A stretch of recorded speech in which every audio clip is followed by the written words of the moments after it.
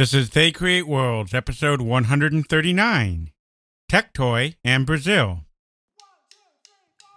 If anybody wants to find me, I'll be in the last place you would look. In a place where people used to be, a land that's called reality. You'll find me there. Welcome to They Create Worlds. I'm Jeffrey, and I'm joined by my co-host, Alex. Hello. That was a wonderful cruise we've been on for the last couple weeks there, Alex. But now, here we are in the glorious, wondrous land of South America, and specifically, Brazil. Wait, should we be going on cruises during a global pandemic?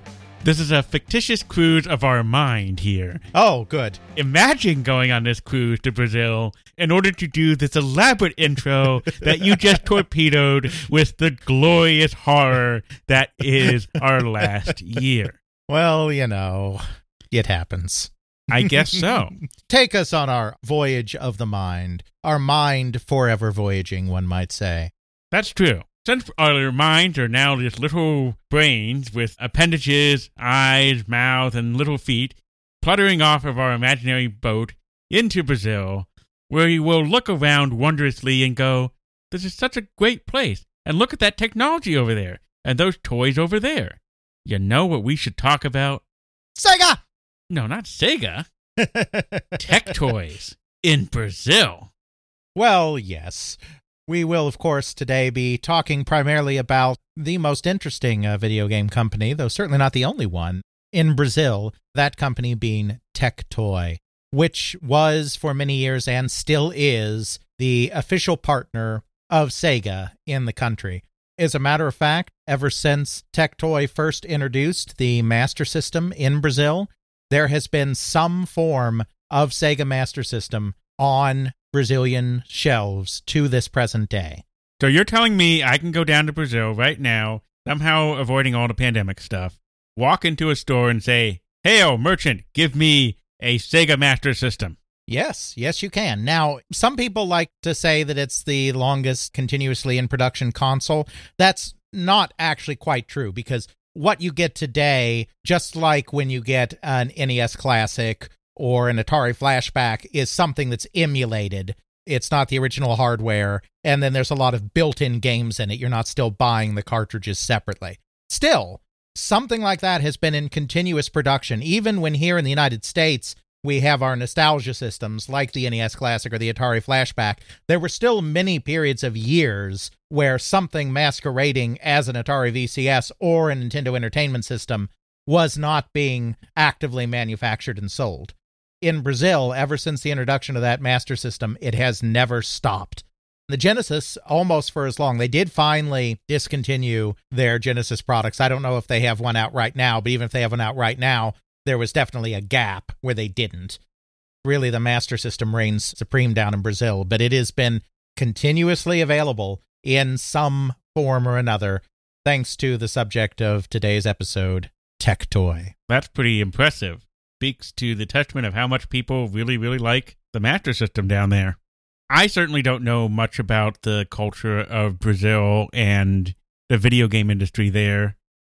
How were video games as we know it brought to Brazil? Absolutely. There are a couple of things that make Brazil not strictly unique, but very different from a lot of the markets where video games have been. First of all, Brazil, it is the largest country in South America. It's huge. It stands a little apart in some ways from its fellow South American countries, only in the sense that it was a Portuguese colony, while everything else used to be Spanish colonies. So they speak Portuguese there primarily and are of Portuguese descent rather than of Spanish descent. I certainly don't claim to be any kind of expert on Brazilian history, so I'm not going to try to do anything deep there, and even the shallow stuff I do may end up leaving our Brazilian listeners, which I believe we have at least one or two of, shaking their heads in utter disgust. But for our story, the important thing is that by the late 1970s, Brazil had been subjected to military rule for quite some time. the country had been, quite frankly, mismanaged by the military government. By the end of the 70s, beginning of the 1980s, you had a situation where the economy was in absolutely dire straits, and they had to accept bailouts from the International Monetary Fund in order to stop the country from completely and utterly collapsing. As a result of this, there were certain economic targets that they were required to hit as part of receiving this IMF bailout. This caused them, the military government at the time, to enact some very protectionist laws that were meant to encourage local industry and local production. One of the key laws here that is going to be very crucial to the story that we're going to tell, the law was passed in 1984, but I think it was unofficial policy even before that, was that any company that wanted to do business in Brazil had to be majority Brazilian owned. So it's very similar to the same situation you find in China today. All of the companies like Activision with World of Warcraft and Call of Duty, when they have these big games, they have to find someone local to partner with to localize them in China because the Chinese want Chinese ownership, Chinese companies operating in China. Brazil was very much the same way. Even before they had this law, because of the economic development that they wanted to see within Brazil itself, they put very strict limits on who could import stuff, who could manufacture stuff from other parts of the world, and really tried to encourage the development of local industry. What this meant is that if you wanted to bring a video game, even in the 70s, even before this other law passed, if you wanted to bring a video game into Brazil, you had to have a local partner. You couldn't just set up a two-person office in a major city and then work with the local distributors to arrange import of your goods that you're manufacturing in the United States or Mexico or Europe or wherever you are. You actually need a company on the ground doing the work. Obviously, we're not too tech-toy in our narrative yet, despite them being the star today, but that's a big part of why you have, that's really the whole part of why you have this Sega tech-toy relationship. Sega could not just establish Sega of Brazil like they established Sega of America, manufacture all the consoles in Japan, and then ship them over to the Americas like they do in North America to actually sell them. There has to be a company on the ground doing that. The other thing about this period is that Brazil does undergo rapid inflation, very bad inflation in this period. Partially as a result of that, enters into very bad recession as well. When we talk about the Brazilian market and we talk about things doing well in the Brazilian market, you're talking about a market that throughout the time period we're talking about, which is the 70s, 80s, and 90s. Hit products are measured in the tens or hundreds of thousands of units, not in the millions of units. Even though Brazil is a large country with a large population, there's really only a small portion of the population that can afford to be involved in this. One of Tectoy's claims to fame is that they triumphed over Nintendo in Brazil, which is not something that can be said in a lot of worldwide markets during this time period that we're talking about, the 80s and early 90s. That's a wonderful achievement, but we have to remember that even in triumphing over Nintendo, we're talking about selling hundreds of thousands of units of their systems. We're not talking about selling millions. We're talking about selling maybe 4 or 5 or 6 cartridges per system, but we're not talking about games then that can go on and sell millions and millions of units. It was not a great solace to Sega to defeat Nintendo in Brazil because there really wasn't that much at stake at the end of the day. In effect, you're saying that even though Brazil is a large country with a large indigenous population, the penetration of video games into that population is still very, very small because of these various import restrictions, probably tariffs and all sorts of other things. Only the rich, people who are affluent, are able to really purchase and procure video games, because if the entire country is in recession, being propped up by the International Monetary Fund, that just speaks volumes as to the amount of discretionary income the average household had is next to zero. They're probably just struggling to put dinner on the table, have a home, and meet daily needs. Right. As I say, I'm not an expert on Brazil, so I don't want to go too far in trying to claim I know how the people were living at the time, but it's definitely true that this would be something that only people a little better off, probably not only the ultra rich, but certainly probably you're only talking about the rich and kind of the urban middle class or upper middle class, particularly concentrated in the two big cities of Brazil, Rio de Janeiro and Sao Paulo. That's the market we're looking at, but just because it's smaller than the United States or Japan or England doesn't mean it isn't an interesting market. Because as we will see in this episode, they really do have a fascinating video game history all of their own, and it is worth delving into a little bit, even though it's a little bit of a smaller market. One thing that I find really fascinating about this entire thing is you actually stumbled last minute upon a book written in Portuguese from an author in Brazil. You spent probably the last few days here translating it, trying to absorb all of this information. This is just a wonderful source, really adding some spice and flavor to this episode. Absolutely. So there is a gentleman in Brazil that has written a book. He actually wrote a couple of books, and then he revised them and combined them into one book. This gentleman is named Marcus Chiado. Hopefully I'm not butchering the pronunciation. Marcus wrote a really in-depth book covering the beginning of the video game industry in Brazil. The original one was called 1983. The second one was called 1984, because they really were focused kind of around what was going on in just that small time frame. Then he did a revised version where he combined them together. He also then did a documentary as well. After he wrote the two books, he did a documentary where he interviewed a ton of people, everything from engineers to marketers to company CEOs that were involved in the Brazilian video game industry, obviously also in Portuguese. Then after that, he did the revised version where he combined the two books together, and he also included some quotes from the documentary in there in the revised edition, so that was nice as well. So there's actually a wonderful resource, and yes, I did just discover it a few days ago, and I've been frantically machine translating it using DeepL. Machine translation is still not perfect, but it has made surprising strides in the last few years, and you can actually get a lot. I've relied a lot on machine translation for my work in general, and certainly have here.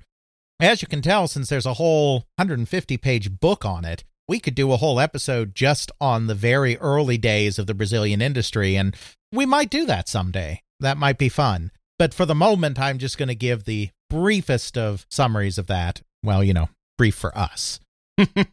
Probably be 5 hours long, but not going to get into all the nitty-gritty details, but we'll give a little bit of that overview before we get into Tectoy. In the early days, the Brazilians saw many of the same things that we saw. They had to do partnerships with local companies to get them, as I said, but their trajectory was very similar to ours. The very first system that they had was the Magnavox Odyssey, the original Odyssey. It was done by a company called Planil Comercio e Industria Electronica. My apologies again for any horrible pronunciation. A local company that dealt mostly in stereos and televisions and that kind of thing. Once the Magnavox Odyssey went international, which it did after its first couple of years, Planil got in on this and released the system in 1975. Because, like I said, there had to be a partnership. I think this one was authorized. As far as I know, this was authorized. They got some of the components from Magnavox in the United States, and then they produced the box for the system, the manual for the system, in Portuguese, obviously, and some of the parts for the system locally in Brazil. They released it for the Christmas 1975 season, so it came out in 72 in the U.S. Internationally, it was test marketed in Germany in 73, didn't start being widely distributed outside the U.S. until 1974, and then they're getting in 75, so that's a little late in the system's history. It was discontinued in 75 in the United States, but that's about right on schedule in terms of how that system was slowly being exported globally. It didn't do much. They had very few of them. It was very expensive. For instance, one of the department stores allowed you to buy it on an installment plan for 30 low payments. I don't know what the payments were, but the fact that there are 30 of them tells you that... Probably something very expensive. Right. And of course, because they were having inflationary pressure, the money was changing all the time, so it's hard to do a correlation. But yeah, it was expensive, and so it really didn't do very much. Then after that, just like we got in the United States, they got the Pong-on-a-chip systems. Because that is something that's very easy to do locally, because, of course, you had companies like General Instrument and National Semiconductor that were just making these chips that could play Pong and play a few other games or whatever. It was already up to local companies to just come up with their own thing around the chip, but the chip's the hard part. The chip has all the gameplay. Locally, you just need to come up with a case, and you need to come up with controls, and you need to make sure it plays nice with the television. The heavy lifting of creating the game was entirely done by General Instrument or whoever else you're getting that microchip from. Philco, which was an important American electronics company that had been purchased by Ford, so it was owned by Ford Philco, they had a large presence in Brazil. They had a Brazilian subsidiary. So they produced one of these Pong-on-a-chip games in 1977 called the Telejogo. The book doesn't say, but I'm guessing was based on the General Instrument chip because it seems to play the games that the General Instrument chip would play. It played the tennis and soccer and handball kind of games that were pretty standard. So that saw release in 1977. It did well enough that they released a follow-up, the Telejogo 2, in 1979.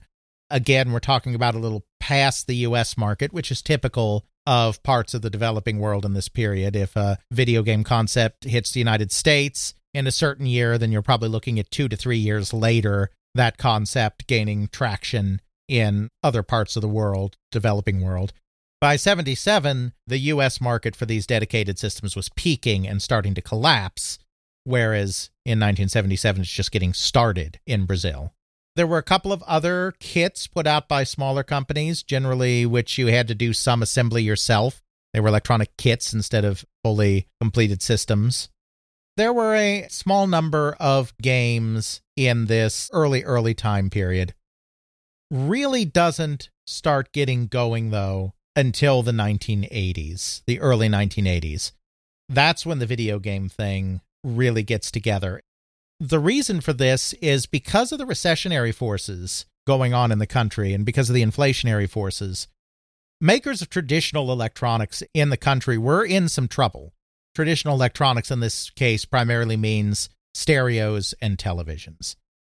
These are big, expensive consumer electronics products that are going to become a harder and harder sell in a recession and with inflation out of control. These companies need something else, something new and exciting, and something that is probably slightly cheaper.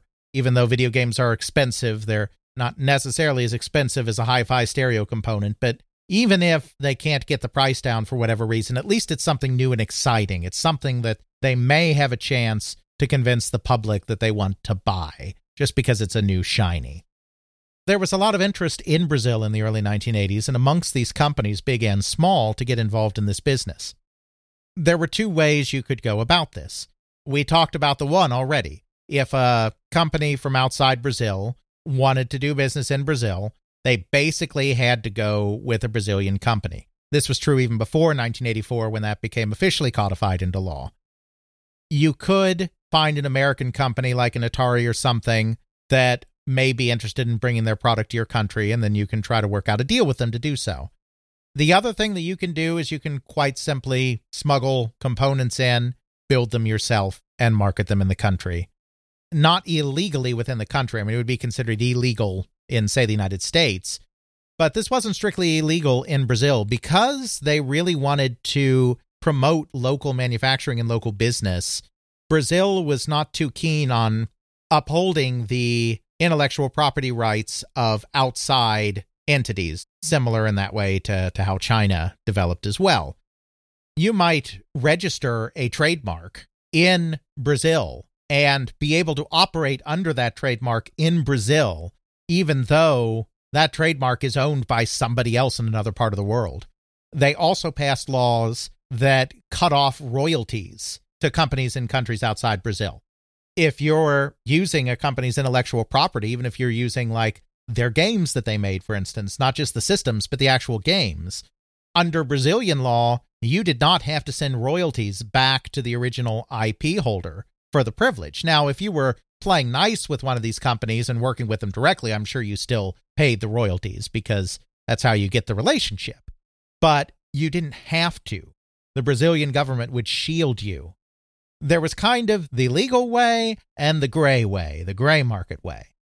The legal way still had certain advantages to it. The larger companies in Brazil tended to do it the legal way. It does guarantee that you're getting everything perfectly right in the top quality and you're getting some support from the parent company. You can justify some of that expense and whatnot because then you have much better distribution and you can spend more on advertising because you're a big company. So the big companies, the respectable companies, tended to go the partnership route. But smaller concerns would do it the gray market way instead, in which they would get the supplies kind of on the sly and then build locally without any regards to intellectual property holders. Occasionally, these paths would cross where somebody that started out illegitimate becomes legitimate. An example of that, and it's an example that'll actually be relevant to our story, which is why I'm going to get into that, is Sharp of Brazil. The Japanese electronics company Sharp had a Brazilian subsidiary, but it didn't start as a subsidiary of the Japanese company. A local entrepreneur decided to call his company Sharp, like the Japanese company, and decided to do gray market production and selling of Sharp products in Brazil using that Sharp trademark. But then later on, when Sharp decided they wanted to come in, they just made an arrangement with the entrepreneur, and Sharp Brazil became part of the Sharp family with the Japanese company, but it didn't start that way. There's a lot of this weirdness. Early in the VCS's life, earlier in its life, in the like 80 or 81, maybe 82 time period, there was a trickle of Atari product coming in to Brazil, but none of it was official. What they would do is most of the components were off-the-shelf components. There were a couple of custom chips in there, but what they would do is they would make backdoor deals with some of Atari's suppliers, service organization. I mean, it wasn't like they went directly to the chip company, which wouldn't have wanted to endanger, but if they had arrangements with like servicing companies, or there are other people within the supply chain that may need to have a stock of Atari chips on hand, the companies in Brazil would make backdoor deals with these companies to siphon off some of their supply and import the chips they needed into Brazil, and then do the PC board manufacturing and the case manufacturing and all of that other stuff locally in the country, and then release Atari product, particularly the games. So there was actually a company that in 1980, in April 1980, introduced the VCS into Brazil. This company went by the name Atari Electronica, but they had no right to the Atari name. They had no license with Atari. They just did this backdoor importing of chips and then assembled product and then sold it locally using Atari's own name, which they had no rights to, but there's nothing Atari could do about it. Kind of amazing. Does this situation still go on now? I don't know enough about the modern Brazilian market to say for sure. I know that there is still a lot of piracy in that market. So, yeah, I think it does go on to a degree. I really don't know enough about the market to be able to say. Maybe some of our listeners from that part of the world can leave us comments or feedback on that, because it's an excellent question. I know piracy is still a big deal down there. I mean, obviously, just like in the rest of the developing world, a lot of internet-based stuff and a lot of mobile stuff is what the bread and butter is now, precisely because it's not so easy to pirate or smuggle an always online game or a mobile game as it is some of this other stuff. It's It's always been a market that's been dominated more by piracy than by legitimate product, which, to bring it back around, makes Tectoy's success in the 80s and early 90s with Sega product all the more remarkable because it wasn't pirated. It was official. They were able to still do a pretty good job in the market, and we'll go into, of course, some of why that is when we finally get there. That's kind of the situation until 1983. In 1983, you finally start to see some official consoles coming onto the market. They get just about all the players that you find in the United States as well. Atari finally gets there on an official basis. They partner with a Brazilian company called Gradiente, which is primarily a stereo company. It's a consumer electronics company. They partner with Gradiente to release the VCS, to manufacture locally, and then release the VCS in Brazil. This other company I mentioned, Atari Electronica, now they have a bit of a problem because there is an official partner of Atari around now. So Gradiente, which is a much larger concern, it's a major Brazil company, can definitely exert some pressure on them. So they actually come to an agreement. Gradiente says, okay, guys, this whole creating an Atari-branded console, we really can't let you do that anymore. But we're only able to get a small number of the total available games. Because remember, by 1983, there are hundreds of Atari VCS games. We're only able to get a small number of the Atari VCS games into the market with our production capability. If you want to keep creating games for Atari systems, remember, when we say creating games, what we mean is they're pirating Atari and Activision and all of these other games. They're smuggling them. This isn't like they're creating their own unique properties. They're getting the stuff not just from Atari, but from Activision and all the other companies as well. If you want to keep putting games out, that's fine. Use the Atari name on that. Be happy. Bring in all the games you want. So they kind of reach an understanding. There are a couple of other companies that continue to do gray market Atari systems. Clearly, at this point, the leader is Gradiente. Atari takes some steps to try to help Gradiente be more successful. They do manage to cut off some of the supply of these chips into Brazil. They do some sting operations with their suppliers and figure out who's kind of dealing, and they clamp down on that a little. Gradiente also did some legal work within Brazil, and Atari lent them some lawyers and whatnot to try to do some legal action in Brazil as well. By 1983, Gradiente, even though there's a couple of other stuff going on, they're official and they are Atari. Sharp, which I told you about before, this is Sharp as in associated with Sharp Japan, but they didn't start associated with Sharp Japan. Sharp was also interested in the Atari system, couldn't get it, so they turned around and went to Mattel and negotiated for the Intellivision. Sharp releases the Intellivision in 1983 in Brazil. Remember, 83 is when the North American market is falling apart. You might have heard us do 1, 2, or 20 episodes on that. This is when the market is just getting going in Brazil. Even though there's been some gray market stuff before 83, it's kind of small potatoes. I don't know. I think Atari should have just taken all those things in inventory in warehouses in America and just ship them down to Brazil and say, hey, kids, have fun. Wouldn't that be nice? But, of course, as we said, this is a market that is sadly not measured in the numbers of the millions of cartridges that were being stranded in North America. I don't know this officially, but I'm sure because they had the official relationship with Gradiente, I'm sure they did try as much as possible to ship some of that product down there. So Sharp had the Intellivision. Another company that got involved in the same time period around 1983 was Philips. Philips, being a large multinational conglomerate, did have a Philips Brazil branch. Again, I don't know all the details. I'm sure it was kind of like the Sharp company. It was probably kind of a separately owned to meet the requirements, but it was essentially part of the Philips umbrella. Philips, which of course had purchased Magnavox by this point, did have a presence in Brazil, so they decided to release the Odyssey 2. Because the Odyssey had never been released by Philips in Brazil. Remember, there was a very small run of it, but done by another company. Because the Odyssey 1 had never really been officially introduced in Brazil, they did not call the Odyssey 2 the Odyssey 2. They just called it the Odyssey. So when we refer to the Magnavox Odyssey in Brazil in this time period, we are referring to the Odyssey 2, just to make things confusing for y'all. But already with this gray market stuff, it wasn't confusing enough. Right.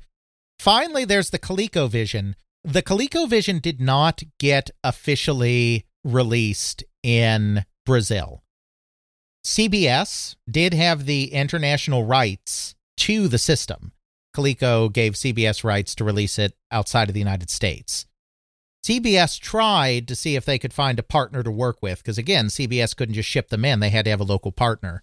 A lot of these negotiations were very fraught. We didn't really talk about this, but because the country was a little unstable economically, all of these American and Japanese companies were a little skittish about dealing in this market. So it wasn't just a matter of finding someone who'd be like, yeah, sure, I'll do this with you. That sounds like fun. You had to have a certain level of confidence that things were going to work out. And these companies quite simply didn't often have confidence. It took a lot of convincing, to my understanding, for Gradiente to get that Atari license, for instance. CBS didn't find anyone that they wanted to partner with in Brazil. That doesn't mean that the ColecoVision did not appear in Brazil, because as we said, there are two ways to do things, the legal way and the gray way. There was a company that released the ColecoVision, but of course they couldn't call it the ColecoVision. Well, I mean, I suppose they could have tried to, right? Just like that other company tried to call their unofficial Atari system an Atari system, but they didn't call it that. A manufacturer of telecommunication products decided to create the system, and they marketed through a subsidiary of theirs called Splice. Because the subsidiary was called Splice, the ColecoVision in Brazil was called the SpliceVision. Kind of funny name to me for a console. I guess we're just taking both visions and splicing them together into an amalgamation of video and game? Right. To recap, you kind of have 4 players with a couple of smaller players that we didn't get into. If we ever do an 80s Brazil console episode, we can get more into that. You have Gradiente, which is doing the VCS through its Polyvox brand.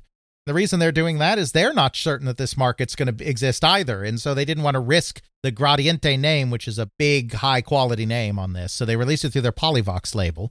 You have Sharp doing the Intellivision. You have Philips in Brazil doing the Odyssey, which is actually the Odyssey 2. And you have SpliceVision, because why not?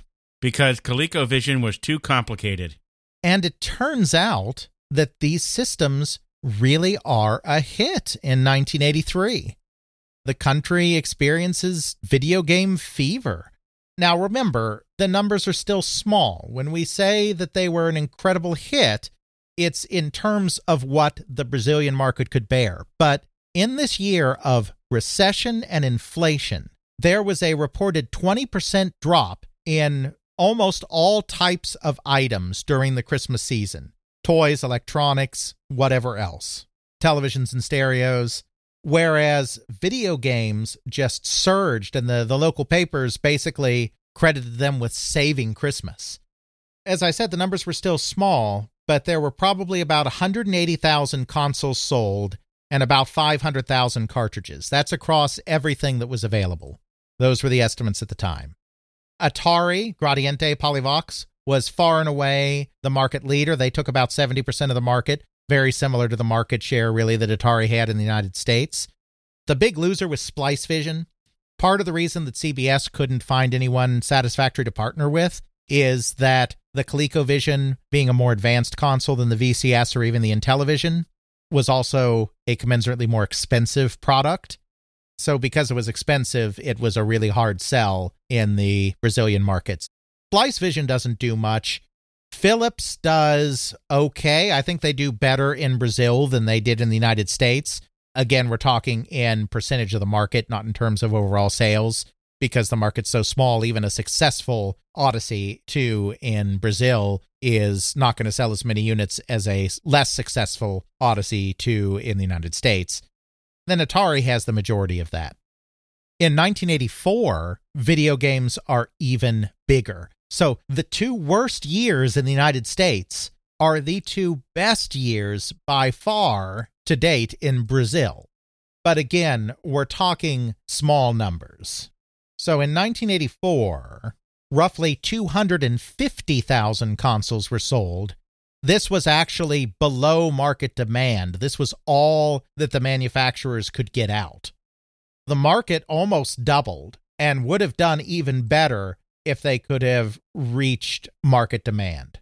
Again, we have some figures. Polyvox, that's Gradiente's label, that's the Atari, sold 120,000 VCS systems. Philips came in second place with 45,000 units. So again, the Atari product dominated. But Philips had a larger share of the market in Brazil than they ever had in the United States, even if, again, it meant selling still fewer systems just because of the size of the markets. Then there were another 30,000 systems sold of one of the leading Atari clone systems. The Intellivision only sold about 10,000 units, and then there were a few other gray market systems that sold a few units as well. The Splice Vision was really kind of buried. To give these numbers Alex is saying some context, the population of Brazil in 84 was roughly 132 million. There you go. You're talking about 50 to 100,000 units sold when you have a population level of 132 million. Your penetration value as far as the amount of people actually buying a console, relatively speaking, it's almost unheard of. It's a pretty small percentage of the overall population, but in terms of the consumer that has earning power, it is a very solid portion of the population, and it is definitely seen as the hottest item in both Christmas 83 and Christmas 84. After 84, the market cools off a bit. There's not a crash like you had a crash in the United States, but you did have a similar transition to home computers. Those that could afford them started moving towards some of the computers that were available. Again, a lot of gray market stuff, a lot of pirated stuff. Kind of left the video game market behind. By 1989, the market was largely played out. The Atari system was still in production. It was not discontinued in Brazil until 1992. The Splice Vision, the Coleco clone, was discontinued in 1985. I mean, that's when Coleco itself discontinued the system in the United States. But the company continued to offer technical support on the system through 1989. Some of the other Atari gray market clones continued to be sold into the late 80s and early 90s as well. None of this stuff went away, but it really fell by the wayside compared to computer product. That brings us finally to our star of the show and kind of the revitalization again of this console industry in Brazil, the company Tectoy. Tectoy was established in September of 1987. It was established by a gentleman by the name of Daniel Dazcal. Again, sorry if I'm mispronouncing, but it's Dazcal. Dazcal had been at Sharp for many years. Sharp Brazil, which, as I said, was this started by an entrepreneur locally, just totally ripping off the Sharp name, but then over time became partnered with Sharp and became official in that capacity. He was lured away by two brothers, Leo and Abe Chris, who owned a television manufacturer called Evadine that manufactured Mitsubishi brand televisions locally. I'm not sure if they were authorized or not, but I think they were probably authorized. But again, Mitsubishi couldn't just open up its own factory in Brazil because by 1987 you have this law, there has to be a local company. Dazcal left Sharp in the spring of 1987 to go out on his own. He had a lot of experience in electronics. He started a company that was essentially a contractor called Elsys, clearly short for Electronic Systems, that would develop electronic parts and electronic solutions for existing companies. For instance, he was very involved in the appliance business. He developed an ASIC for Whirlpool, Brazil, for one of their washing machines.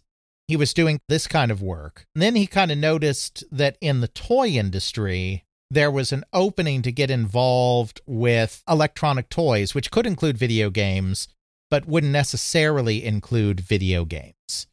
So that's when he established in September 1987 Tectoy. They weren't founded specifically to be a video game company, so much as they were founded to be an electronic toy company, which at this point meant all sorts of things that were not just video games.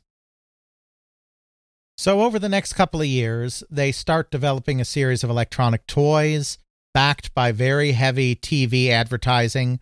I think with the Chris brothers being involved in this, they had the capability to put some marketing muscle behind things because they were already in this Mitsubishi television business, which was very successful. Slowly but surely, the market became acclimated to the idea of doing electronic games. In addition to Des Call, one of the key people at Tectoy, and who is still now the CEO of Tectoy to this day, was a marketer by the name of Stefano Arnold, who was brought on board in December 1987, just 2 months after the company was founded, in order to head up marketing at the company. Arnold had a long history not just in electronics, but actually had a long history with video game product as well. He had started out actually in an uncle's camera business. Cameras are something that in this time period were, like so many other electronic products, something that was dominated by the Japanese. So Arnold and his uncle had a good deal of contact with Japanese companies, with Japanese technology. They came across the Game & Watch, the Nintendo Game & Watch, very soon after it was released in Japan. Arnold was very impressed by the Game & Watch, and he and his uncle actually entered into negotiations with Nintendo to bring the Game & Watch over to Brazil. These negotiations ultimately broke down. The company in question that he was part of was a very reputable company, very solid company in Brazil, but because of the economic situation in Brazil, Nintendo refused to do a deal for the system unless it was backed by letters of credit. At least the way Arnold tells it, this was kind of considered a bit of an affront and a bit of a, we shouldn't have to do this. We're not some fly-by-night that you have to worry is going to vanish tomorrow. Why are you treating us like this? Nintendo was like, well, we're treating you like this because we don't trust you, and if you don't like it, goodbye, we don't need you. They end up not making the deal.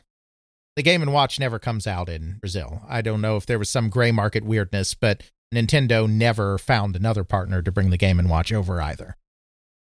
This got Arnold studying that market and studying the potential of electronic games in Brazil because he was thinking of entering that market himself.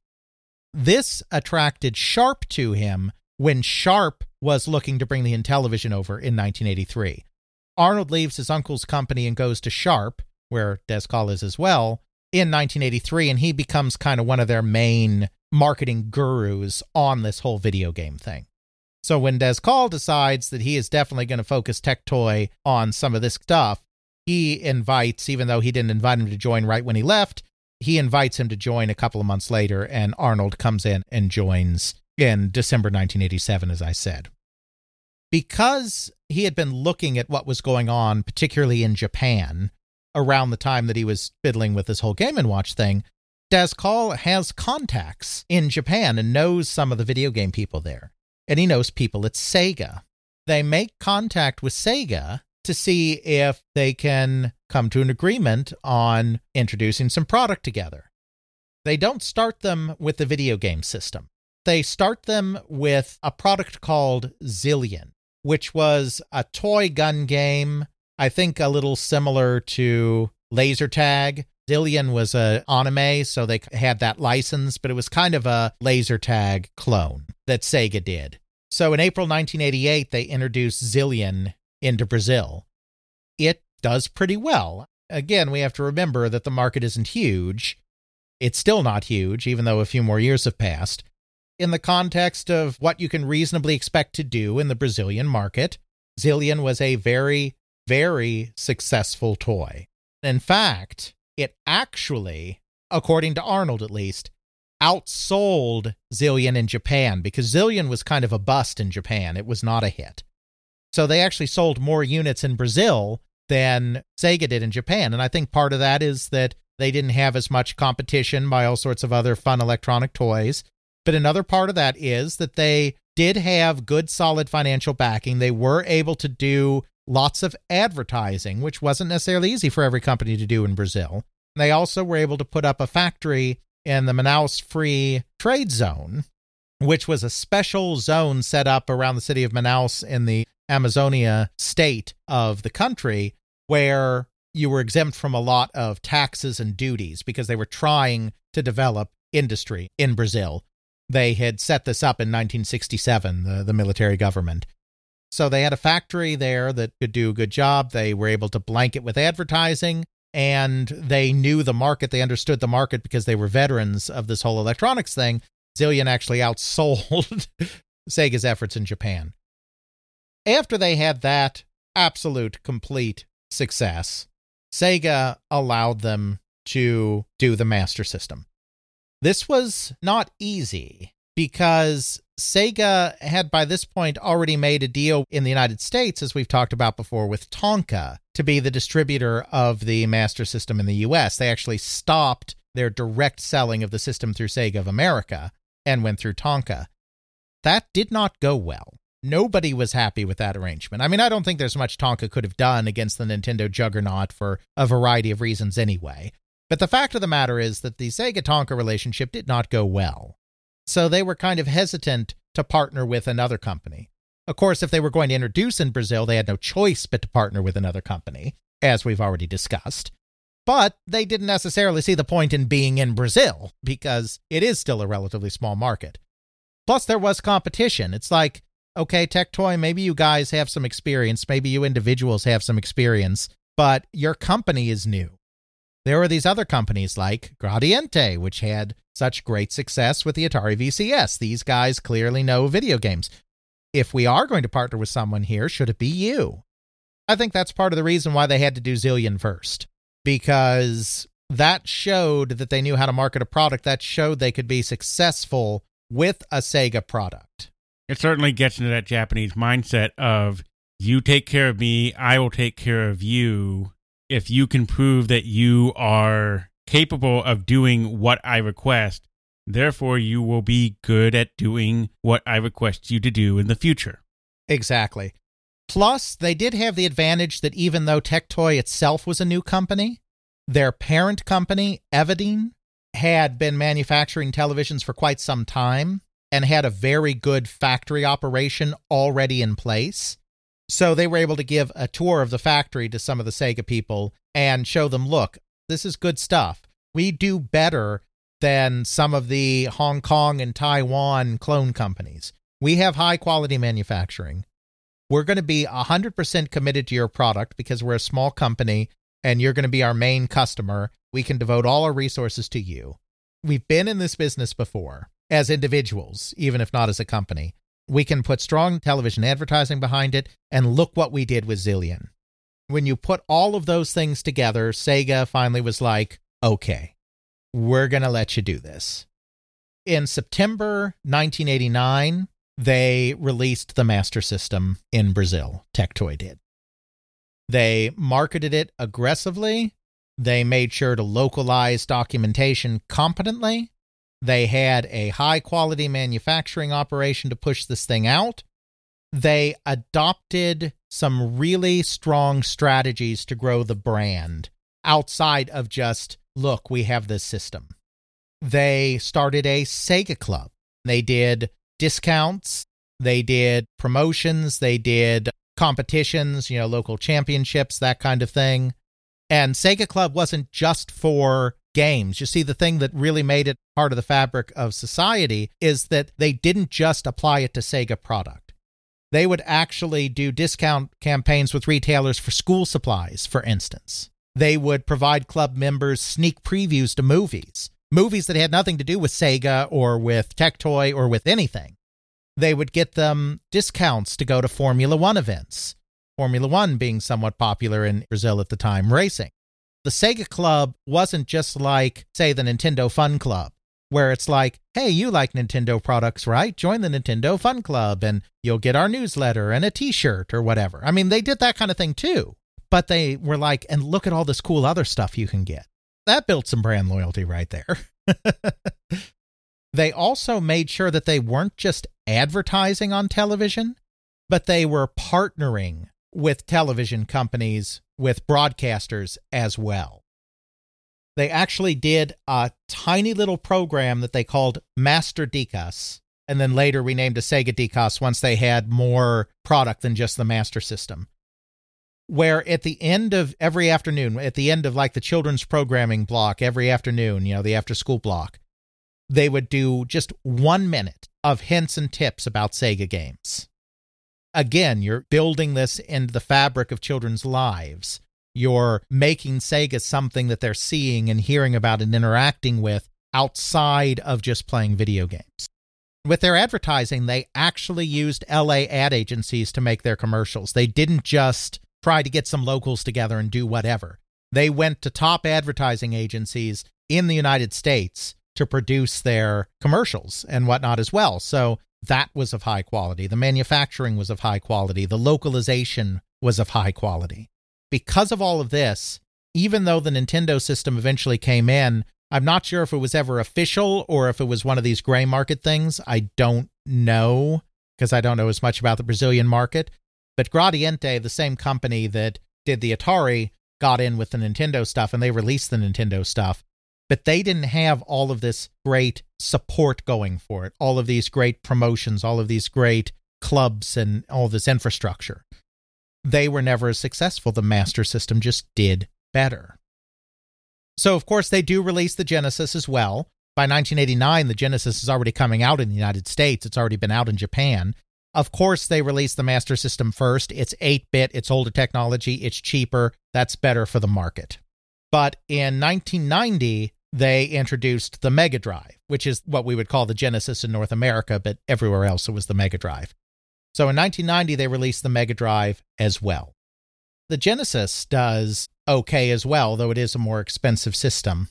They find that it's really smart to kind of keep that Master System market going, because the Master System is cheaper, it's more feasible and affordable as something for people to use. The Genesis starts taking over sales a little bit from the Master System, but not to the extent that they think it's necessarily viable long term.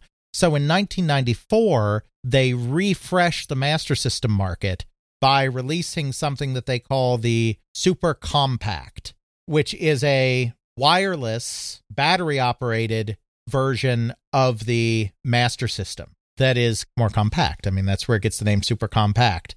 They even create a version of this in pink designed to attract more girls into the market.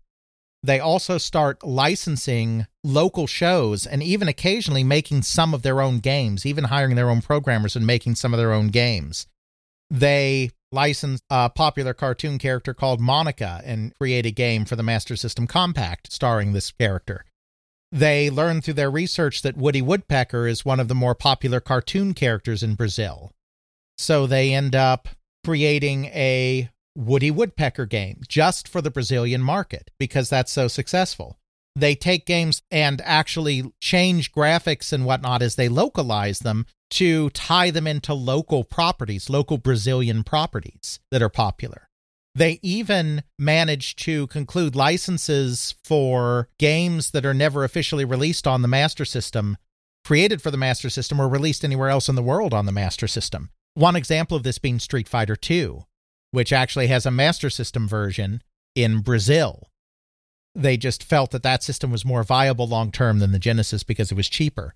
They would take Game Gear games, because the Game Gear is basically a Master System in terms of its internals. So they would take Game Gear games and convert them with minimal effort to Master System games to help prolong the life of that console, in addition to doing things like Street Fighter II. I can only imagine the Street Fighter II Turbo Edition for the 8-bit. Right. They're bringing in games from outside and changing them up in localization. They're converting games to the Master System that are available nowhere else for the Master System, like Street Fighter II, and for the Genesis. They actually do a Duke Nukem 3D for the Genesis, for the Mega Drive. Another example of that. They even create their own games in-house like this Woody Woodpecker game that they made, because he was just a really popular character in this period of time in Brazil. I mean, a character that American school children were still perhaps vaguely familiar with, but I mean, his popularity had long since been past its peak. But in Brazil, he was super popular. By doing these things, by putting this special touch on their product, by getting the children involved with these marketing initiatives like the Sega Club, they were able to operate in a market that was often beset by piracy and gray market games, and have a huge amount of success with a legitimate, fully authorized, licensed product. Really, just about the only time that a company experienced this level of success in Brazil doing traditional console games. By 1996, they had sold 2 million Sega systems. Master System, Mega Drive, and just a teensy-weensy little bit of Saturn, because by then they had also introduced the Saturn. 2 million systems. Now, it took them from 1989 to 1996 to reach those 2 million systems. When you consider that success in that market is so often measured in the hundreds of thousands, 2 million systems is pretty darn impressive in that climate. It almost makes me wonder if they have that degree of marketing savvy going on in Brazil, why a similar approach wasn't brought to other world markets, or the other world markets wouldn't have looked at what's going on in Brazil and say, you know, setting up the Sega Club's a good thing. Giving away prizes that aren't just video game related or just thinly veiled marketing ploys seems to really generate goodwill. Maybe we should do that here, especially if I want to beat the pants off Nintendo. Yeah, I mean, I don't know how many of these lessons would have necessarily been applicable elsewhere. They were in a unique position where they didn't have to fight Nintendo head on, right? Nintendo couldn't bring all of its muscle into this market. They couldn't bring all of its monopoly into this market, right? A lot of what made the Nintendo system desirable is that they had the exclusive licenses on a lot of the hottest games. Then they could pressure retailers to really push their product because of their kind of monopoly in the market. But they really couldn't do any of that in Brazil, because in Brazil, they can't even get in. They have to have a local partner.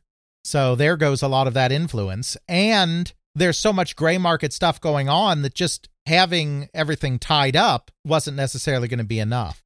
I think Tectoy, they were just really good at building brand loyalty in a way that a lot of startups wouldn't be able to accomplish. But they were already longtime veterans in the electronics business in the country, and I think that really helped them out. But yeah, I mean, clearly these are tactics that work to kind of go up against Nintendo when Nintendo kind of has one arm tied behind its back. You would arguably think that a gray market situation like there is in Brazil is a more hostile economic system to try and do a consumer entertainment product in. While in the United States and other more developed countries where things are very regulated, arguably easier in a way, it's kind of an interesting dichotomy. It's like in a more every man for themselves gray market, intellectual property is very loose. Sega wins if maybe because Tectoy is able to bring this great marketing to bear. But in a more regulated, by-the-books economy, Nintendo dominates. And that's just a weird dichotomy to sort of see. You'd expect one or the other would dominate in both fields. More hostile environment of Brazil for putting out a game console would mean that Sega should have more dominance elsewhere. Yeah, I think a lot of it comes down to the fact that Nintendo and Nintendo's partners really couldn't get in there with those games in the same way that they could in other places. Nintendo's games could do the talking in a lot of places. Here, I don't think they could. And I also think it has to do with the fact that Tectoy understood their local market, so they would make a Woody Woodpecker game locally. They did the same thing with so many other products. That Monica game that I told you about, they took Wonder Boy and turned it into the Monica game because that would be something that would have more resonance. They took the Asterix game. Asterix is a hugely popular comic book character in Europe, but in Brazil, it's like whatever. So they just took that and they completely redid that game based on a Brazilian TV show. So yeah, it's a combination of just understanding their market very well and not having that 900-pound gorilla of Nintendo breathing down their neck, because Sega could never really escape that. I mean, in the US, they were able to use marketing to get ahead of Nintendo for a time, though as we talked about, it was very costly for them. In Japan, they just could never break that hold. But in Brazil, where the stakes were a little lower, admittedly, by partnering with a company that was already established, they could make it work. By 1992, Tectoy is the largest toy company in Brazil. They're doing ad campaigns of $10 million a pop, which is good in any part of the world, first world or otherwise. They were doing so well that Sega actually gave them the distribution in Argentina and Uruguay as well to reach even more of the market. Daniel Discal passes away that year in 1992. He was only 42. He died young. That's when Arnold took over the company and has been in charge ever since. Like I said, the company still operates today. This is kind of outside of the wheelhouse of just us talking about Tectoy in its role with Sega, but the company even eventually creates the first console that was ever created by a Brazilian company, like original console, not something that they were manufacturing for someone else. I don't know if you remember Zeebo at all. No, I do not. It was made in the United States, but it wasn't really meant for the U.S. market. It was really meant as a cheaper console for countries of the developing world. It wasn't very successful, but it was actually started by some Tectoy people. Eventually, they expanded out of Sega. They did PC games. They did mobile games. One of their executives, Reynaldo Normand, actually came to the U.S. and founded a American division of Tectoy in 2007. He met up with a guy at Qualcomm in San Diego, where Tectoy America was as well, who was kind of working on something similar, and they partnered to introduce this Zeebo system. Tectoy America was renamed Zeebo Inc., so technically Zeebo was the company releasing the Zeebo, but it had ties to Tectoy. That's how pervasive Tectoy had become. As I said, they continue to release Master System variants because it has been so popular.